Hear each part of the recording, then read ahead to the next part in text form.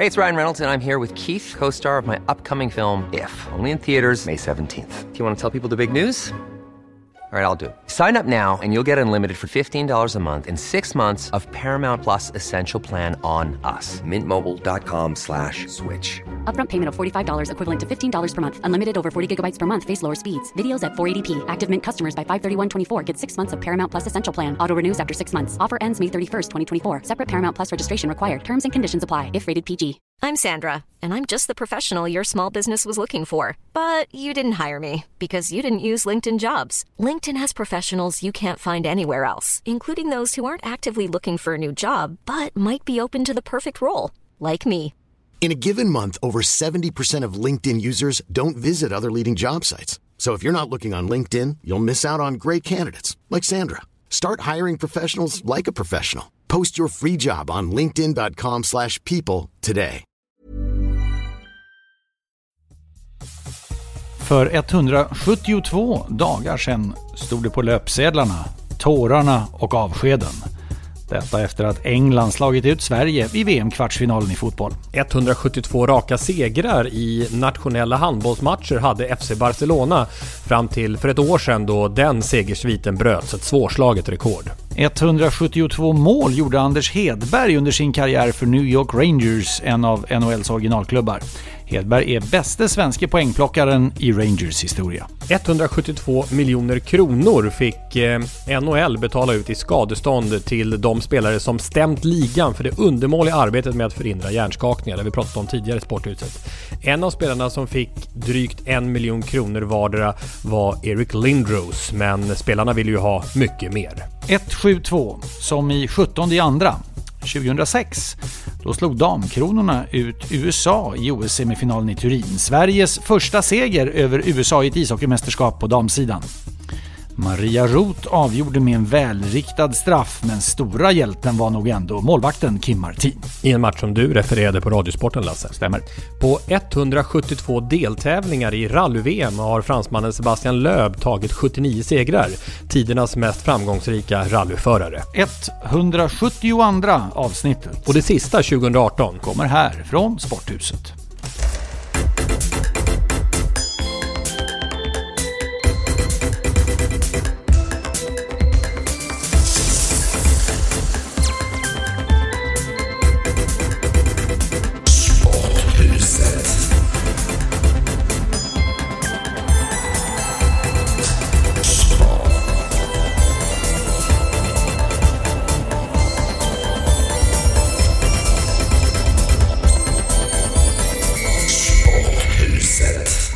Lasse och Tommy och framåtblickar och tillbakablickar nu när det bara är en 4-5 dagar kvar utav 2018. Och mellandagar, innebär det att vi kommer ifrån allt detta rimmande? Alltså människor som ska rimma till julklapp är kul om de har en spänst som är något högre än hög intellektuell. Mm. Men nödrimmen är sådär. Och tv-program som görs där man ska sitta och rimma. Nej. Jullåtarna är ju också ett problem när man börjar komma framåt annan dagen så här. Och det var ju någonting du fick uppleva, jag vet, när ni körde alla de där annandags Sportextra, du och Bengt Schött var det, då sa jag, du, tillsammans med musikproducenten Kenneth Jansson, som du heter, Kenneth Range, alla de här på Radiosporten alltså, så sa ni det gemensamt, inte en jullåt nu på annan dag. Nej, ja, det var. Men Sportextra-musiken är ju omfamnande på väsentligt många fler sätt än bara när det gäller julmusik. Så att det var ju vartannat år Bengt som var programledare, vartannat år jag. Och det blir gärna en Belinda Carlisle eller en ABBA eller en Sinatra så där, som det alltid var när jag körde.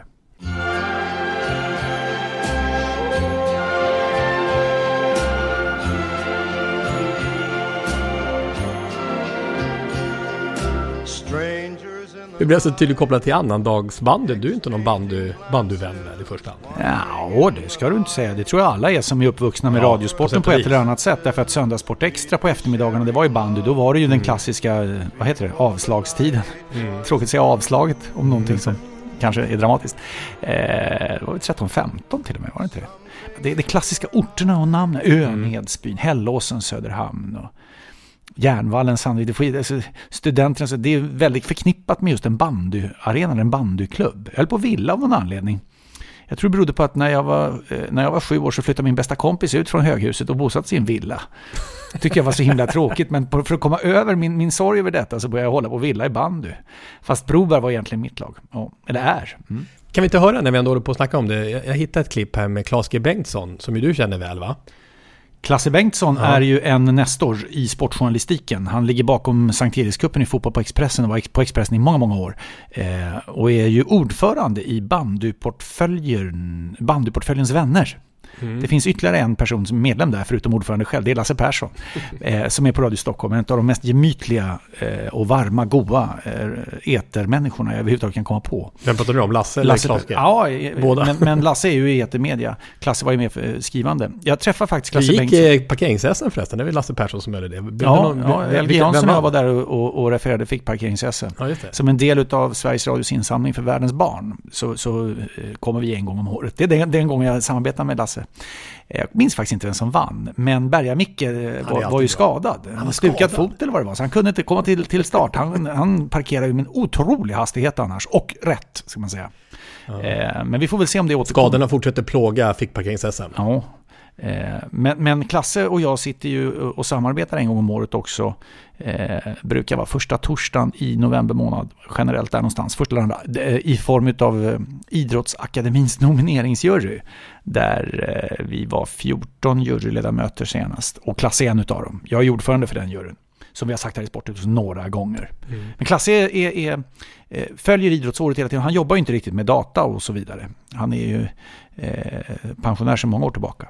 Så han jobbar ju med han har med sig sina handskrivna noteringar. Och sin portfölj med, handskrivna noteringar. Och det datumet vi sitter 6 eller 7, lite grann kopplat till den platsen vi är på, så håller han alltid ett anförande vad som har hänt där. Och det är i inledningen av mötet, kan hålla på några minuter, förknippat med många glada skratt. Det är ganska skönt att starta ett möte på det sättet när det liksom sitter 14 personer och ska förhandla en hel dag sen. Att man kommer in med ett leende i snacket. Klasse Bengtsson. Vi hör vad han säger om annandagsbanden. Han sa så här i Radiosporten för en tid sedan. Det är bättre än både tomten och julskinkan och sillen, hörru. Det är makalöst. Man är uppväxt, vet du, på 40-talet alltså, och du vet att då gick man ju naturligtvis och väntade på tomten till julafton, men man väntade lika mycket på bandypremiären, förstår du. Det var ju alltså höjda när det var bandy på annan dagen. Och du ska veta det, på den tiden var det alltså, då var det inte seriepremiär, då hade man någonting, kan man säga, typ genrep på annan dagen, va? Seriepremiär var ofta på nyårsdagen eller till och med på 13-dagen. Det var väl på så sätt det började, vet du, för att det var så här, vet du, julen, va, och lagen alltså, du vet, det var på den tiden var det 8 lag i högsta serien, det var bara 7 fighter enkelserie, va, och då körde man ofta, vet du, för att man inte ville ha så långa resor när man skulle ha genrep på julen, va, så då blev det ofta lokalderben för stor, och det stora som tog skruv ordentligt var ju alltså i Värmland, mellan Slottsbron, Blåtomtarna och Rödtomtarna ifrån Karlstad-Göta, och det var ju, vet du, någon match där som det var över 7000 som var titta, alltså på Tingvalla. Ja, men just så, jag kommer på mig själv när jag hör Klasse Bengtsson att jag sitter och ler. Och jag ler av värme för hans Stockholms dialekt och framställningskonst. Påminner lite om Lars-Gunnar Jansson på det sättet. Ja, det gör han. Eller? Det gör han. Och experten på Radiosporten. Och också att han så gärna drar bandyn vidare med bandyportföljens vänner. Det kan man ju då garva åt lite grann. Och alla som lyssnar vet ju den här bandyportföljen, så ska det ju ligga en liten tuting i förstås. Så ska man liksom känna lite värme när man står där i kyla. Jag har sagt här i podden med tillfälle, jag dammade in på en bandymatch på Zinkensdamm i Stockholm. Det var fredag den 30 december. Det var det x antal år sedan. Och jag tänkte, vid den här tiden alltså? Ja, jag var sen dit. Jag tänkte, det här går inte att komma med bil. Och tänkte, jag kommer ju liksom inte få parkera på Hornsgatan där, eller Ringvägen, utan jag kommer liksom få damma in och ställa mig bortom Södra station, eller liksom ta tåget sista biten till Södra för att komma. Helt tomt framför henne. Det visar ju ingen som tar bil när de ska på en bandymatch. Jag läste om Hammarby bandy nu. Anders Hagbo är ju klubbdirektör där. Han har ju varit med tidigare i den här podden benämnd som Post-Anders. Han är klubbdirektör där. Men de har ju problem med att de har blivit av med sitt tillstånd för försäljning runt Hammarby bandys matcher. Det gäller inte alla klubbar utan... Hammarby just på Zinken, så att det är ett litet minus för dem just för stunden. De slåss ju som många andra bandyklubbar, mycket tuffa ekonomiska villkor och förutsättningar. Det är flera bandyklubbar med hotad elitlicens, så att bandyn har ett bekymmer i samtiden. Sporthuset 172. Vi ska sammanfatta några viktiga saker från året som har gått. Vi ska också blicka framåt. Men vi fortsätter vara aktuella när vi ändå är här nu i mellandagarna och pratar om junior-VM som ju har blivit en verklig jul- och nyårstradition. Inte minst i tv. Fått fina tittarsiffror de senaste åren. Det är alltså det var premiär natten till idag. Så när ni hör det här så har ni förmodligen snappat upp då kanske hur det gick mellan Sverige och Finland. Där matchen spelas vid Victoria. Det är Victoria Vancouver på kanadensiska västkusten som gäller för detta junior-VM. Det är ju ofta arrangerat i Nordamerika. Kanada vann ju i fjol. Då, var det där då eller? Var det du som på JVM? När de gjorde mål precis på slutet. Elias Pettersson, Elias Andersson, Rasmus Dahlin och kompani. SVT sände dock finalen. Ja. Men det var en del av det gänget från TV4 det var som då var på plats i Buffalo. Det var där det var så kallt, ja. Herregud. Och året före var det Montreal och Toronto. Och jag tror nästa år så ska det bli Slovakien. Så då studsar in en europeisk turnering. Den här längre tiden i Nordamerika är väl då under förändringar. Så att det blir väl Europa nu igen. Ja. Men då är det alltså så att nu är det kanadensiska västkusten och det här juniorkronolaget inte lika stjärnspäckat som det förra, alltså med Elias Pettersson och Rasmus Dahlin. De är ju nästan stjärnor redan i NHL. Och Elias Andersson. Det häftigaste namn vi kan hitta i den här JVM-truppen tycker jag nästan att titta igenom det är väl Erik Brännström som tillhör Vegas Golden Knights, Stanley Cup-finalisterna. Ja, med i fjol också. Ja, och jag uppfattade det som att han var en av turneringens bästa backar. Så det var ju viktigt för juniorkronorna att man släppte Erik Brännström. För det är ju alltid det då, ska de här NHL-organisationerna släppa spelarna. De är också beredda att släppa AHL-lag som har Timothy Liljegren till turneringen. Men han lämnar ju tyvärr återbud på grund av en jobbig skada. Så det är ett riktigt tungt avbräck för juniorkronorna som kanske kan få problem faktiskt för första gången att ta sig till en semifinal. De har alltså 12 raka semifinaler, en enorm jämnhet. Och vi drog ju den där siffran många gånger, hur många gruppspelsmatcher i rad. De har alltså inte förlorat en gruppspelsmatch i junior-VM på mer än 10 år. Men ändå, trots alla dessa gruppspelsframgångar så har de bara ett enda guld under den här tidsperioden. 2012 när Zibanejad avgjorde. Mot Ryssland, va? Precis. Och så frågan är om hur långt det kan gå den här gången.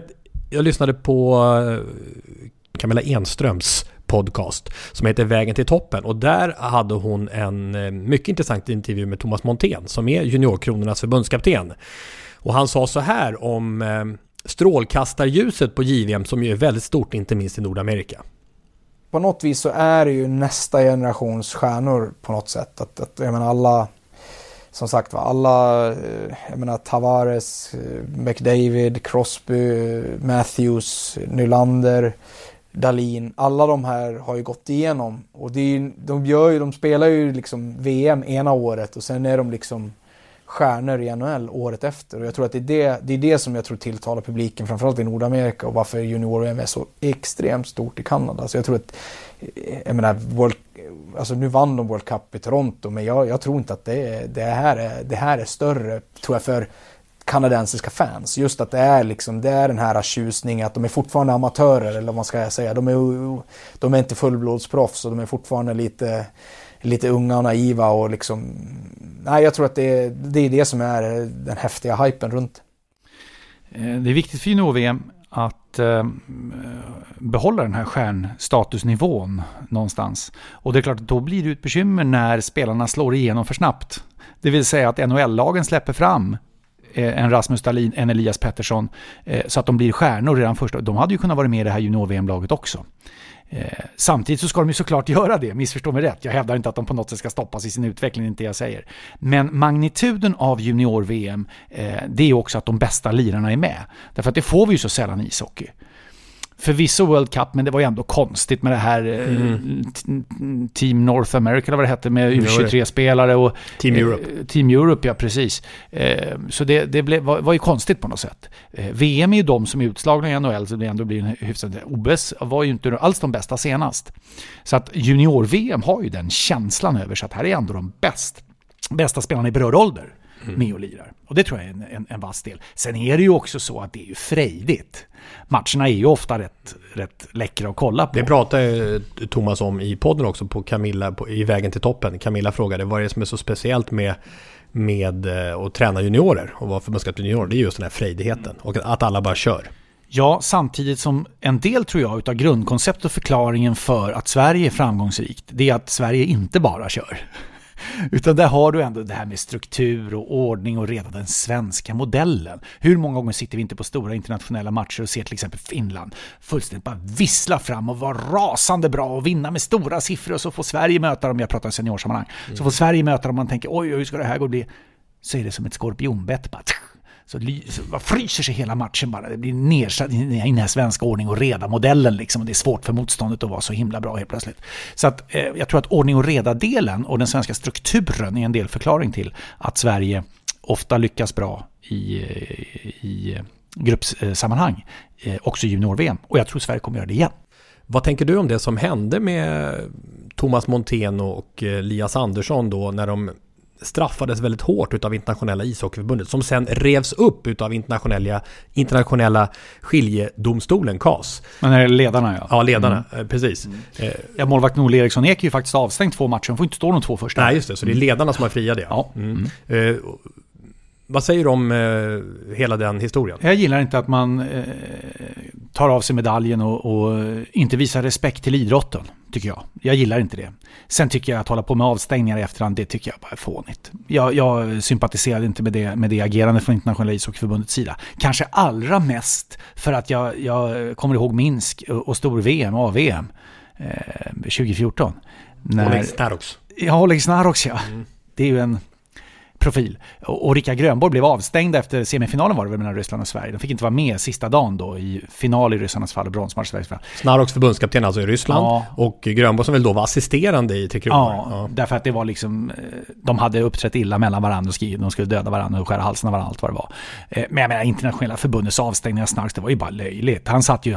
Skulle ju inte få coach, han skulle inte få vara i arenan. Han satt ju i en egen hytt där som den här fina arenan hade, som han kunde sitta och vara i direktkontakt med båset, och det var ingen som sa någonting om det. Och när ryssarna vann rättmätigt, för de var skickliga, VM-guldet, då var ju han med och fira på isen, så det att han inte fick vara i hallen gällde tydligen inte att vara på isen. Så att internationella ishockeyförbund bara fullständigt blundade för det.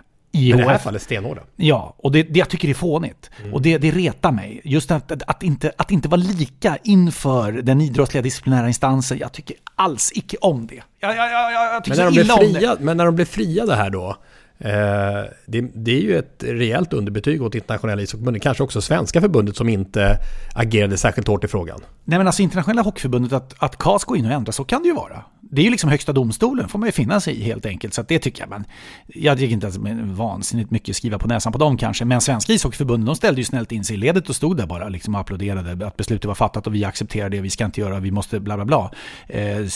Så att ledarna i efterhand blev friade för luddigt regelverk, det tycker jag var en seger för sporten. Och nu är det floppvarning, tror jag faktiskt. Flopp. Nej, jag tror inte på det. Jag tror floppvarning. Ja, det får du gärna göra. Jag respekterar ju det såklart.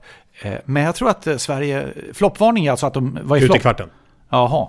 Ja, de har ju inte åkt ut i kvarten sedan 2006. Nej, okej. Men jag tror att Sverige kan bli en obehaglig motståndare just av samma skäl som Sverige var skickligt under fotbolls-VM och byggde sig en otroligt stark, komplett malande laginsats. En mardröm att möta kommer bli precis likadant här.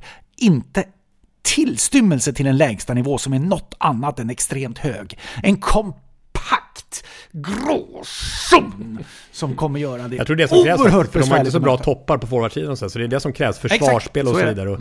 Så vi får se, det blir intressant. Ni kan följa det på 4:an, C-more 4:an, SVT.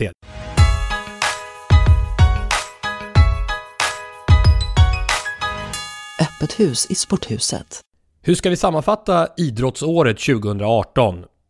Jag skulle vilja börja med att tacka er som hjälper oss att göra Sporthuset, den här sportpodden, till något unikt. En bred podcast som spänner över ämnen och idrotter. Något av ett, ska jag säga, sportspegeln eller sportextra i modern tappning, döpt till Sporthuset, som vi gör tillsammans med er lyssnare. Det är underbart att ha er med. Tack för alla inspel till intro till exempel den här veckan. Lars Lindberg, Jakob Axelsson, Fredrik Jonsson, David Olofsson, Oskar Salomonsson, Mikael Jönsson, Jens Svensén, som några av er som kom inspel på siffran 172. Vi snurrar vidare redan nästa vecka med avsnitt 173 ju. Nytt år, nya möjligheter. Men nu ska vi sammanfatta det här idrottsåret då. Ett sätt är att kika på Radiosportens Jerringprislista. Det är ju ändå svenska folkets röst på vem eller vilka som svarat för årets svenska idrottsprestation. Ett pris som fått en hel del kritik på senare år, att det har övergått till ett popularitetspris. Jag tycker att titta på listan i år att det är en ögonöppnare i vissa sammanhang, och så i alla fall en sak som jag inte alls förstår mig på. Vi ska återkomma till det. Men tittar vi på de 16 kandidater som blivit 8, så är det ju anmärkningsvärt att Charlotte Kalla, den så oerhört populära längdskidåkaren, är utanför topp 8. Hade hon verkligen varit det om hela befolkningen röstat? Det är fortfarande en ganska smal skara som gjort det i det här initiala röstningsskedet via Radiosportens olika kanaler. Men Charlotte Kalla alltså inte vidare till Globen och Idrottsgalan. Noterbart är också att de båda alpina skidåkarna André Myhrer och Frida Hansdotter inte heller gått vidare, och det tycker jag är anmärkningsvärt. Den alpina skidåkningen är ändå, det får man säga, den största av de olika snösporterna i vinter-OS, i alla fall globalt sett. Men det är uppenbart att den inte får fäste hos den svenska publiken på samma sätt som förr, när det var Ingmar Stenmark och Anja Persson och Pernilla Wiberg med flera. Jag menar, Frida Hansdotter och André Myhrer tog båda OS-guld i slalom, denna svenska paradgren.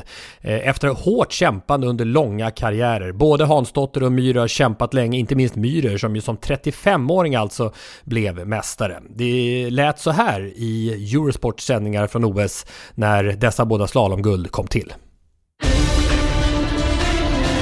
Frida Hansdotter har mer än en sekund på Gallhuber. Nu kör hon för medalj. Tycker hon börjar bra, Hansdotter där. Bra stabil åkning, inga konstigheter. Tajt in på käpparna. Jajamensan, bra första mellantid.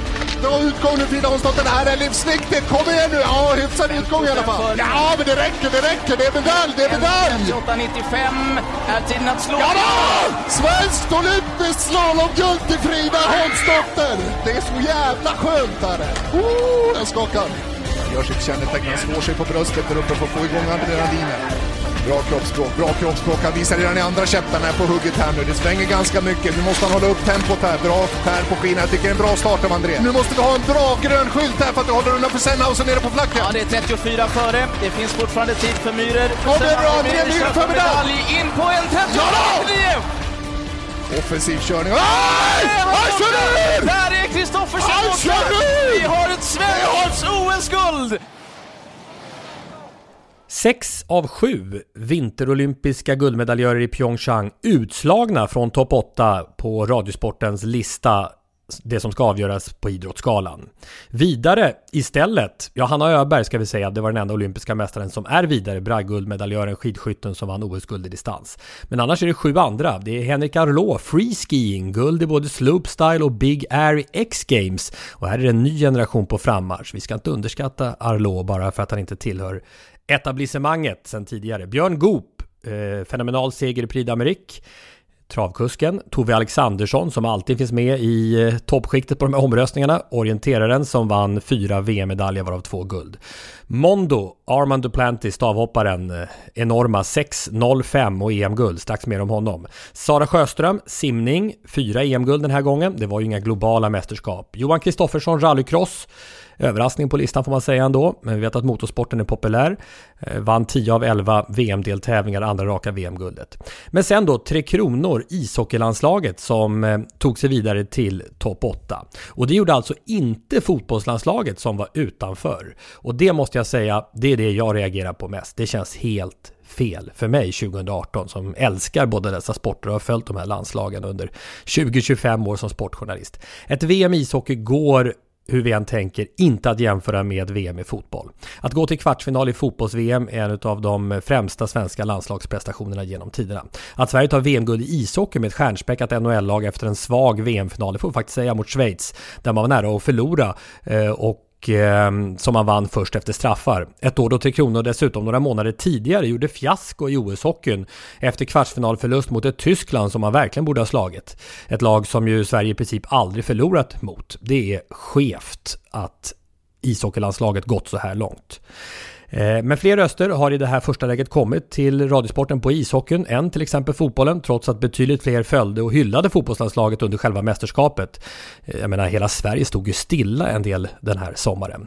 Och det förstärker bilden, känner jag, av att den här förhållandevis smala publiken som röstat i det här tidiga skedet helt enkelt rösta på det här sättet, medan om det hade varit en större volym, som också kommer sen på själva idrottsskalan i januari, och ännu hellre hela svenska folket hade röstat på ett annat sätt. Nu var det bättre tryck på hockeyrösterna än fotbollen.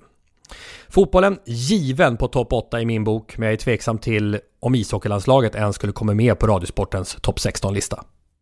Jag tycker att fotbollslandslagets prestation är definitivt för mig ännu bättre än topp 8. Jag håller det som en oerhört vass fotbollssäsong. Men grejen är så här, vi kan ju tycka vad vi vill och snacka om det. Det är därför vi har de här priserna. Det är ju för att skapa det här snacket och den här debatten. Jo. Därför att grejen är så här, radiosportens grundförutsättningar, det är ju att det är bara att rösta på. Absolut. Och det är bara att gå ut till alla dina följare du har på Twitter och alla du har och säger bara rösta på mig, rösta på mig, rösta på oss, rösta på oss. Det är tillåtet att göra. Samtidigt har ju vi här i Sporthuset också alla möjligheter att bara, vad tycker vi? Och jag tycker att ishockeylandslaget inte ens skulle vara på topp 16-listan. Vad tycker du? Ja, för mig är ett VM-guld i hockey definitivt en stark prestation. Som du ska vikta då mot OS-debaclet? Man ska alltid vikta, men jag tycker det definitivt är en stark prestation. Ska den gå före fotbollslandslaget i år? Nej, det tycker jag inte. Men det är definitivt en prestation som ska in och vara på listan. För egen del så minns jag annars mest från det här året och helst det enorma genombrottet för Armand Mondo Duplantis.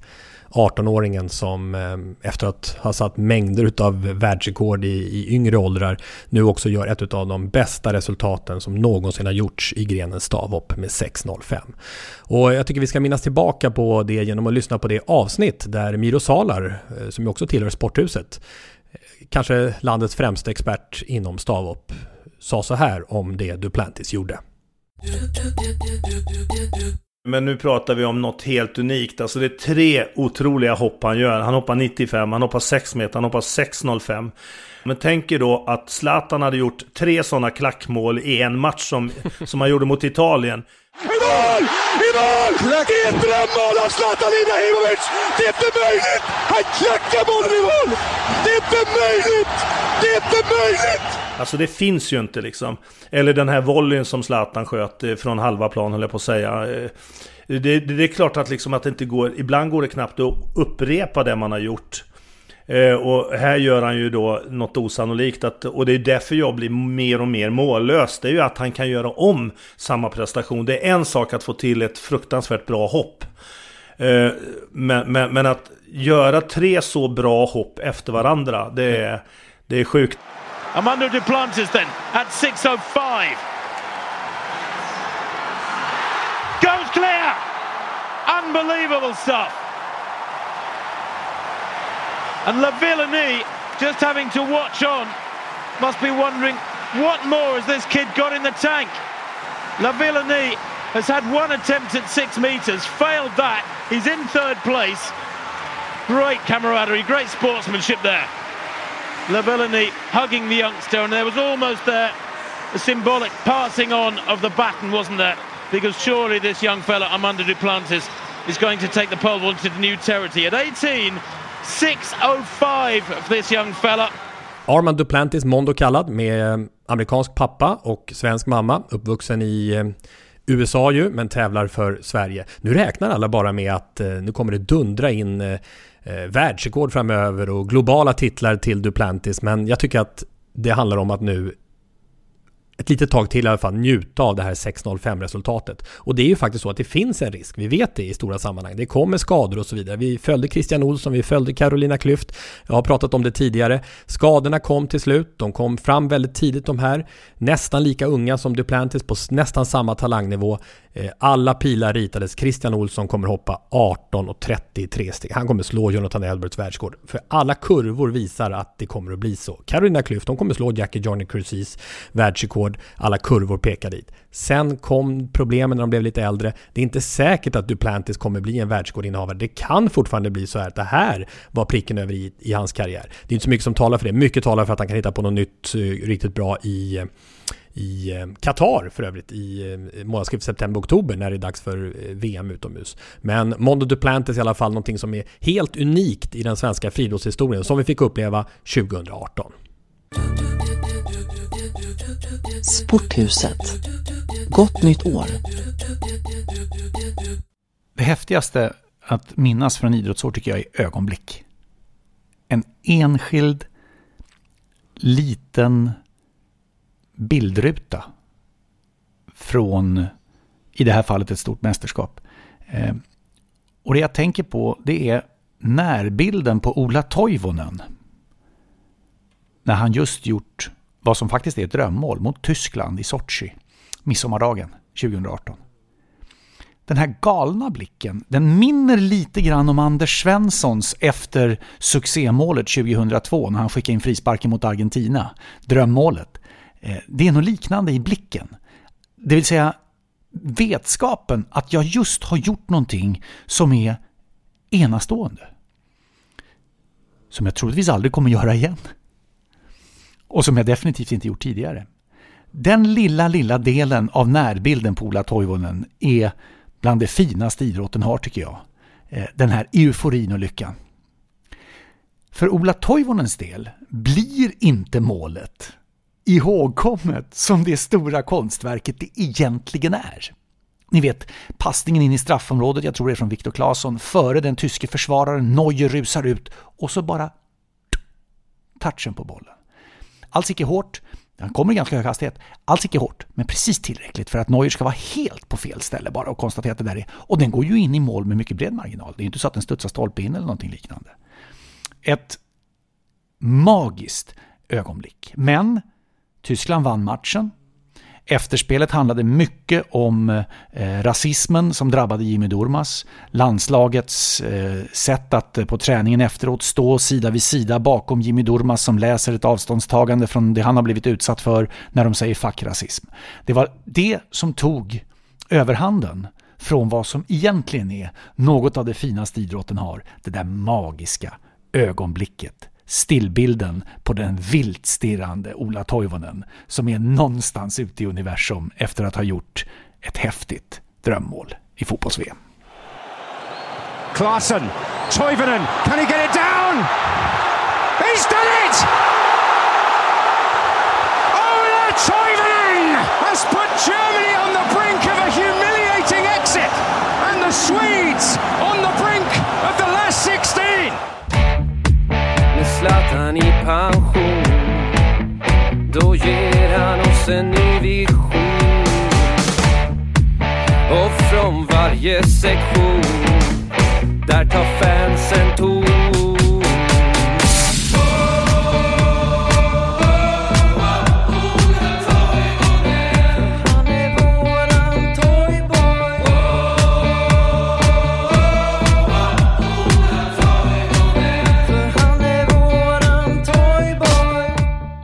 Ja, vilka häftiga fotbolls-VM-minnen. Och tänk att det mest framgångsrika mästerskapet sen Zlatan Ibrahimovic kom in i blågult. Nu var han ju inte med, men sen under hans karriär. Det kom när Ibrahimovic inte var med.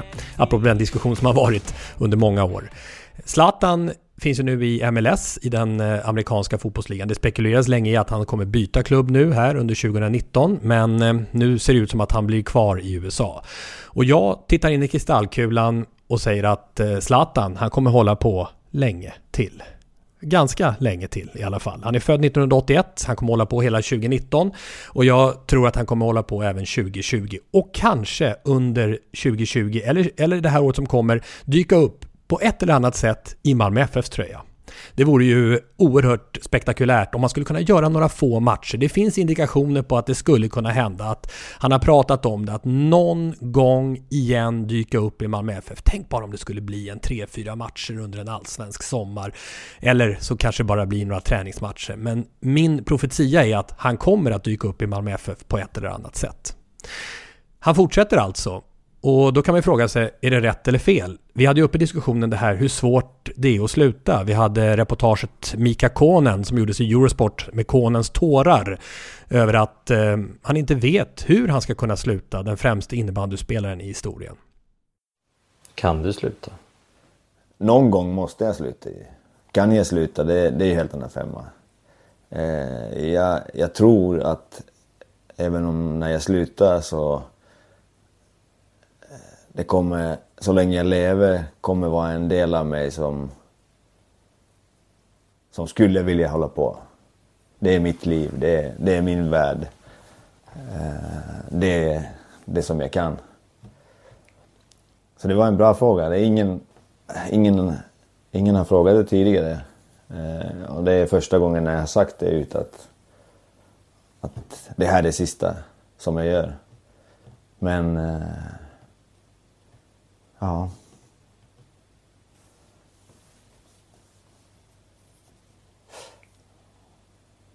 Ja.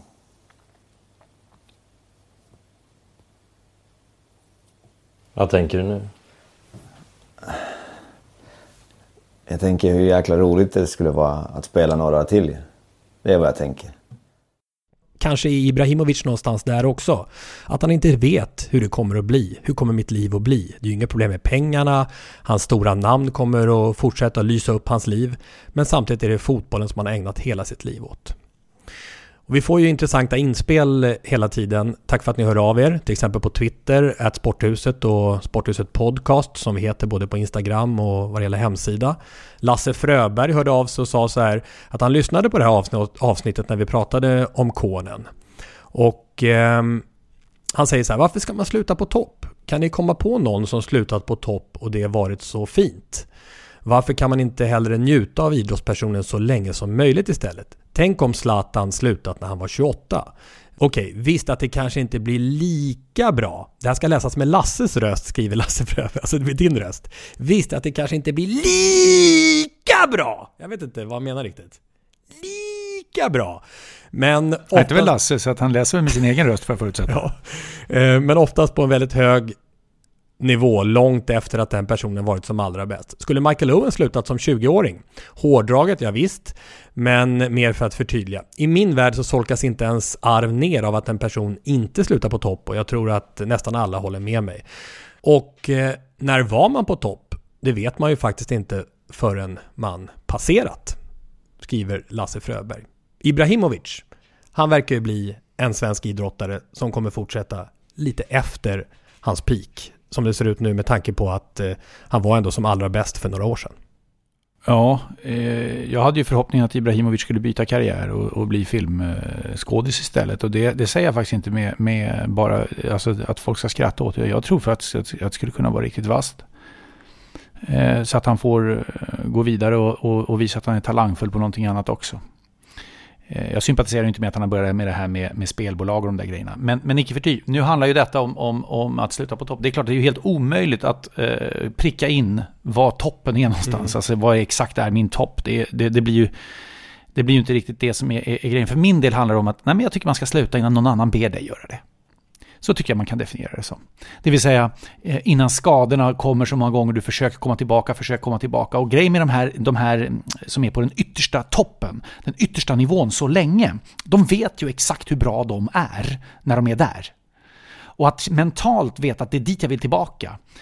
Acceptera att du håller en lägre nivå, ofta på grund av skador och andra omständigheter. Det är ju, tror jag, mentalt vansinnigt jobbigt. Comeback-försök och försök. Nu fastnar Ibrahimovic i MLS och det finns inte så många som håller Major League Soccer i USA som en liga som har kvalitet utav toppligorna i Europa. Nej, det är det ju inte.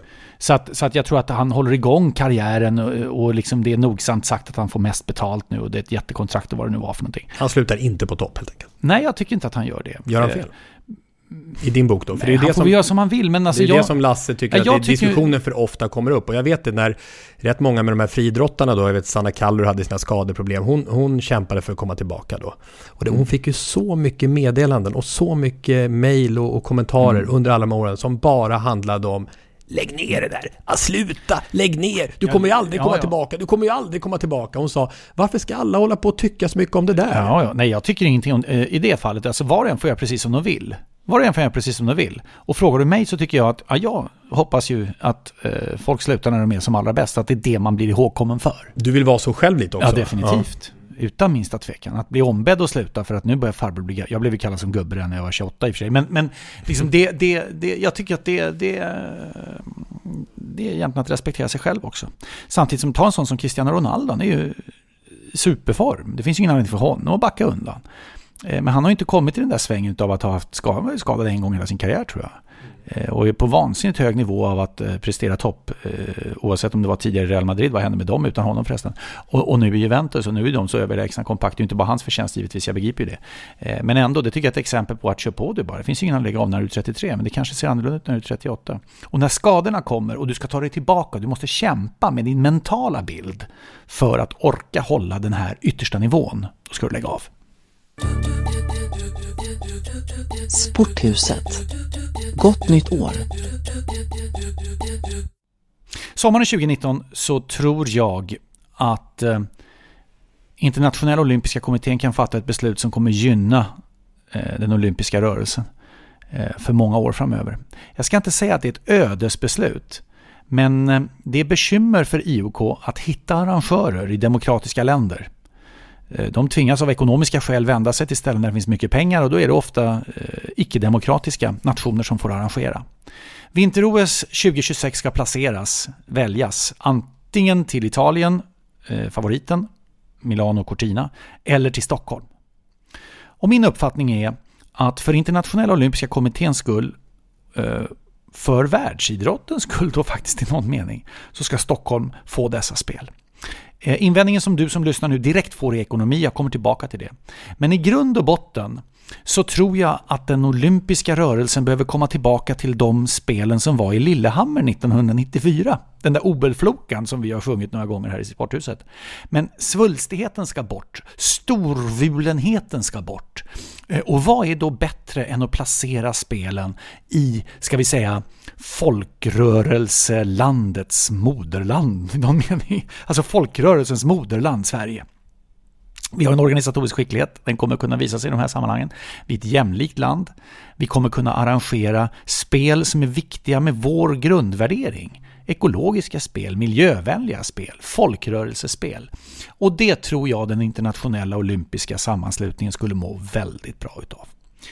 När det gäller ekonomin då, när jag satt in med det här och beslöt mig själv för att jag är för ett olympiskt spel i Stockholm 2026, så vill jag verkligen att, och det här Tommy får du se till att lägga ut i Sporthusets mediekanaler, men att vi hänvisar till en artikel som Dan Persson har skrivit i Idrottens affärer, där han redogör för ekonomin klart och tydligt. Inte bara bidraget som är på 925 miljoner amerikanska dollar, det var 8,5 miljarder ungefär. Inte bara det, utan också redogör för de andra delarna i de ekonomiska strömmarna. Men då känner jag att de ekonomiska förutsättningarna är inte längre ett sådant hinder som det har varit. Det behövs inte en statlig förlustgaranti. IOK har så mycket pengar så de vill bara att spelen ska få rykte om sig att gå runt. Spelen ska genom bidragens försorg från IOK kunna arrangeras också utav demokratiska länder. Och därför tror jag att det är ett beslut sommaren 2019 i Lausanne som kommer innebära att Stockholm får arrangera. Och då kommer jag säga, vad kul, det där kommer Sverige göra fenomenalt.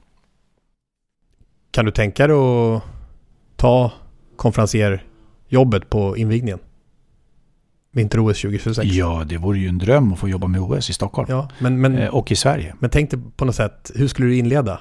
Nej, men jag har inte hur skulle du inleda talet? Välkomna till Vinter-OS 2026. Det känns ju... Det kanske inte är du som välkomnar alla. Nej, det känns ju faktiskt som att det borde rimligen gå till ordförande i Sveriges olympiska kommitté, eller att det kanske till och med går till statsministern då, om Sverige har någon 2026. Så här då. Eller en kunglighet att inviga till och med, skulle jag kunna tänka mig fullt rimligt. Men så här då, du blir talskrivare åt den här personen. Vad skulle han fokusera på? Jag skulle inleda så här. Vänta, vi lägger på den här OS-signaturen. Ja, jag gör det. Mm.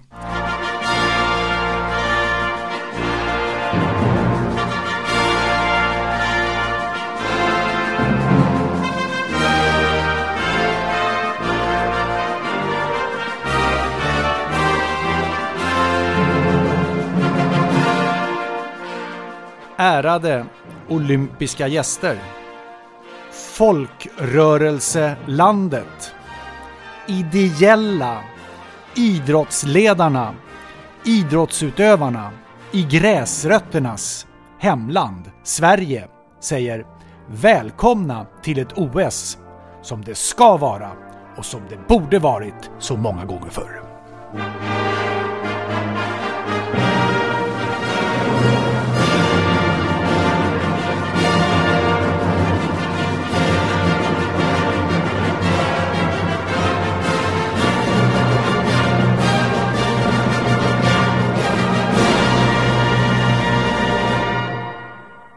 Men slut för i år då, och vi hörs in på det nya året, 4 januari.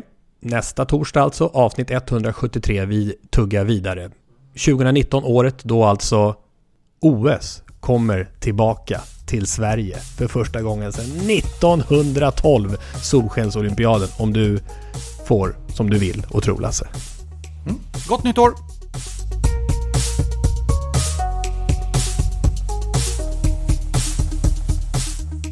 Sporthuset produceras av Tommy Åström och Martin Söderberg.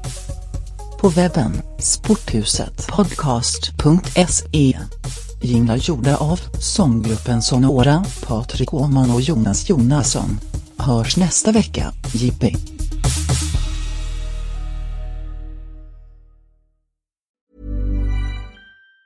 Even on a budget, quality is non-negotiable. That's why Quince is the place to score high-end essentials at 50 to 80% less than similar brands. Get your hands on buttery soft cashmere sweaters from just $60, Italian leather jackets, and so much more. And the best part about Quince, they exclusively partner with factories committed to safe, ethical, and responsible manufacturing. Elevate your style without the elevated price tag with Quince. Go to quince.com/upgrade for free shipping and 365-day returns.